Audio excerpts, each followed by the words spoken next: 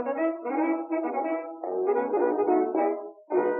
and girls, it's that time of the week again. Time to turn your gazes to the stars above. It's time for the Mustache Rangers, spreading truth and the glory of America to the furthest reaches of outer space. Commander Major Alistair Q. Bastidius, leader of America's greatest mission and a hero to all. First Lieutenant Rediger G. Funibaum, his loyal companion and an all-around dandy fellow. Together, they lay claim to space for the American way. They are the Mustache Rangers. The haunting echoes in this extended absence have told me the Mustache Rangers are brought to you by Doc Johnson's Old Time Elixir. 1 spoonful and you're good, 2 spoonfuls and you're fine, just fine. Today, our heroes explore reading. Let's listen in. Wow, that was a really good book. I almost didn't want to finish. I started slowing down and reading it more slowly. And then, eventually I got to the end. Did you slow down reading because you were bored or because you didn't want it to end? Because I didn't want it to end. Well, that's silly. Don't you want to know what happens? I want to know what happens, but I don't want the experience to be over, because if I read it again, it will not be the same. It's true. You will see things coming. If you wanted to continue the experience, you could just pretend that what you were reading is real. Or I can write my own sequel. Well, that too. What you should do is you should combine. Yes. You should combine both of the things. Well, I'll write on pine-based paper. Right, of course. So combine is correct. Combine both. So what you will do, you'll compile on Pine both of the things that we just discussed. So you will write a sequel, but you will act it out in real life. Oh, okay.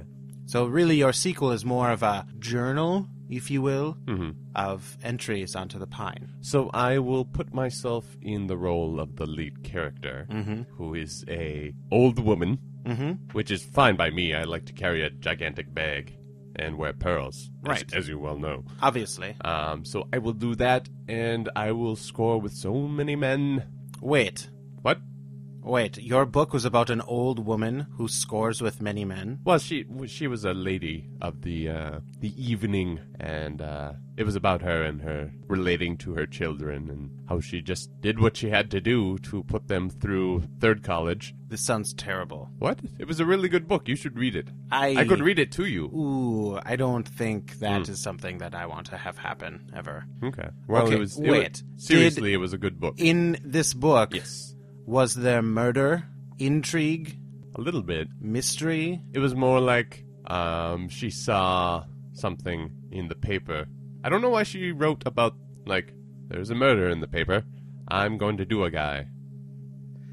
It was a really good book. So basically, chapter 1, something is happening in everyday life. I'm going to do a guy. Right. It was kind of like a breathing reflection of the city and time in which she lived. Okay, so it's more of a commentary on that time period through the eyes of an old lady of the evening who has sex with lots of men. Is the sex described in detail? Oh, yes. So really what you're reading is an old woman porno book. Well, she never... Alright, she has this cute way of describing the parts. So she never says, penis. Right. She always says, the plunger was thrust into my love toilet, and I flushed with great enthusiasm. My inner pipings shuddered with delight, with the knowledge that I was going to send my boys to third college. Also, it felt good. End of chapter. I can see how you wouldn't want that to end, Funibaum. It was really good. She has a way of bringing her exploits to life. When you shut your eyes, are you seeing what she's seeing? Well, when you're reading a book, it's more like a foggy idea. If you take the time to really imagine everything, you're going... How do you picture this old woman? Because when I read a book, I always have a picture in my mind, and then they pick the character and put them in a movie, and it's completely different than what I thought it was. Right. She looks a bit like Bette Midler crossed with who's the paralyzed boxer who played the boy? Tranton? Yes, Tranton. The paralyzed boxer who played the boy. Yeah, that's Tranton O'Neill. Yep, him crossed with old-time Bette Midler. So that's who I saw doing it with a lot of quite well-endowed fellows. Well, She's, for example, she would say, "Oh boy, he was hung like a Empire State Building." I don't understand that reference. Well, the Empire State Building used to be a tall building, Right, but until it we didn't got have the floating buildings going Right, on. but it didn't have a member. It was the whole thing was a member. The whole thing was a building. It wasn't a member. Oh, You could say something along the lines of he was hung like a rhinoceros because okay, a rhinoceros has a big old schlamity-dong, but a Empire State Building doesn't have anything. It has an elevator and a parking garage it's got and a things like shaft. that. Well, Elevator yes, but it shafts. doesn't have a separate shaft. I mean, it is in itself a shaft. It Well, is a- no, he had multiple phalluses. Phallus? He had lots of He had lots of wee-wees? Yeah. Is that what we're saying? right. So she's not only doing these things with regular men, but also alien creatures or mutated people. I don't know. He sounded like a young, virile human man, just with lots of extra members. Lots of extra members. Yeah. Are you sure it wasn't a gang of friends? Like a group? Like a gang of four? Like a gang of four, maybe? I don't know. 4 friends I don't think so. or one? I could I guess reread it. It was a special deal. You want me to read it out loud to you to I make don't sure I got the really. details No, correct? I don't want to Okay. you to do that. Well, I don't want to hear it. I mean, you can read it out loud, but I will shut my ears. okay. Well, I'm not going to do that then. Oh, good. Because it's Because useless. I don't want to hear these things. So, I will go out disguised as an old woman Okay. wearing pearls to experience what she experienced and write what I find. Well, do you want to be one of my sons? Sure. Okay. Yes. You can be doing this all for me. Okay. Yes. Well, you and Tamaram was the other boy. Unless you Tamaram. want to be Tamaram. But I'd like to be Tamaram. Oh, Tamarama.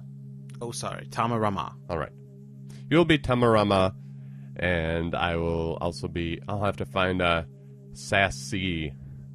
That's the name of the other boy. A sassy? Oh, I thought you were going to describe a type of person, like a sassy. No, A Sassy.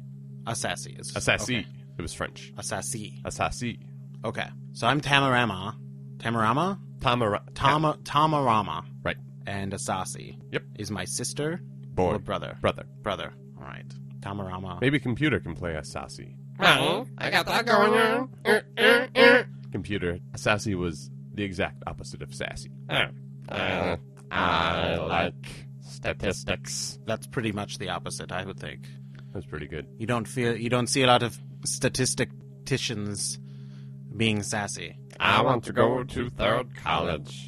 Well, actually, this is a sequel, so they went to third college because she was successful in doing so many fellas. So you Well, what spoiler alert, Funibaum. Well, you weren't going to Spoiler read it. alert. You didn't want me to read it out loud to you. I know. I'm just kidding. Okay, I just thought it would be fun to say that. Spoiler alert. that was hilarious. Computer, Oh? let's really play this up. All right. So, how do you want to do Thanksgiving this year? I don't know, but all I know is I cannot make it to fourth college without the help of student loans, which I do not qualify for. Luckily, I am half Venetian, because Mom did it with a guy was half Venetian. Computer, Right? she has already, Asasi, Yes. mother had already completed giving birth to you before she had it with the Venetian. Then who's my real father? Your real father is my real father. All of this time, I thought we were so different, and yet we are so alike. We are All right, guys, this the is same. guys. Stop interrupting, Funibaum. No, this isn't. This is This is exactly it. We are of the same father and mother. That is why you are called my brother. This is totally uninteresting. There is. I don't hear you describing, your parts as buildings or appliances. Well, why would we do that? That is for the mother to do while she's describing her many men. All right, is this whole thing just about describing different ways of describing the male anatomy? Yes. So really, this is just a porno book. It's not. It's detailing. I described this. It's allegorical. Not Well, why would allegorical, she it's- describe the anatomy of her sons? She wants the world to know. Are they really her sons, or are they just men who work for her at this bordello house that she calls a home? They are her sons, in a sense. All right. Okay. Movie's over, game's over, computer, let's stop. I don't want to play this game anymore. Whatever do you mean? I'm not going to play a porno person. I'm not going to play the son of a mother who is also not my mother. Well, can you suggest another book, since this isn't going to work out? I don't know. I don't read. I would just say read another book and see if you can get an idea, or at least don't involve us in it. If this is how you want to live your life, compiling a sequel, I don't care. That's fine. Do it on your own time. I am done with this. I'm writing it off. I'm putting an end to my portion of this story. You can go on and do whatever you like. I am done. Finito. Well, someone's not getting a dedication. That's you. You're not getting a dedication in this new book. Doesn't that make you sad? It doesn't make me sad at all, Funibaum. I told you I don't want any part of it. If anything, you will thank me in your bio or whatever for not being a part of it. You mean my autobiography? Yes. Because a biography is written by another person. And I doubt you'll be able to find a biography of this lady. You won't be able to find... You can't write a biography of a fictional person. Watch me. You know what that's called? Voyeurism? It's called a sequel. Oh, I thought you watching me is what you were asking about. No, that's not called voyeurism. Well, right. Yeah. So watch me write it right now. It was a cold and stormy night when the tent flew into the cavern over and over until the cavern exploded. Who needs voyeurism when you can escape with a bottle of Doc Johnson's all-time elixir? It's good for what ails you. Now remember to rate, review, and subscribe to the Mustache Rangers on iTunes. See the live show every Thursday in Uptown Minneapolis at Huge Theater, and tell all of your friends about it. See you next week, boys and girls. The plunger was thrust into my toilet.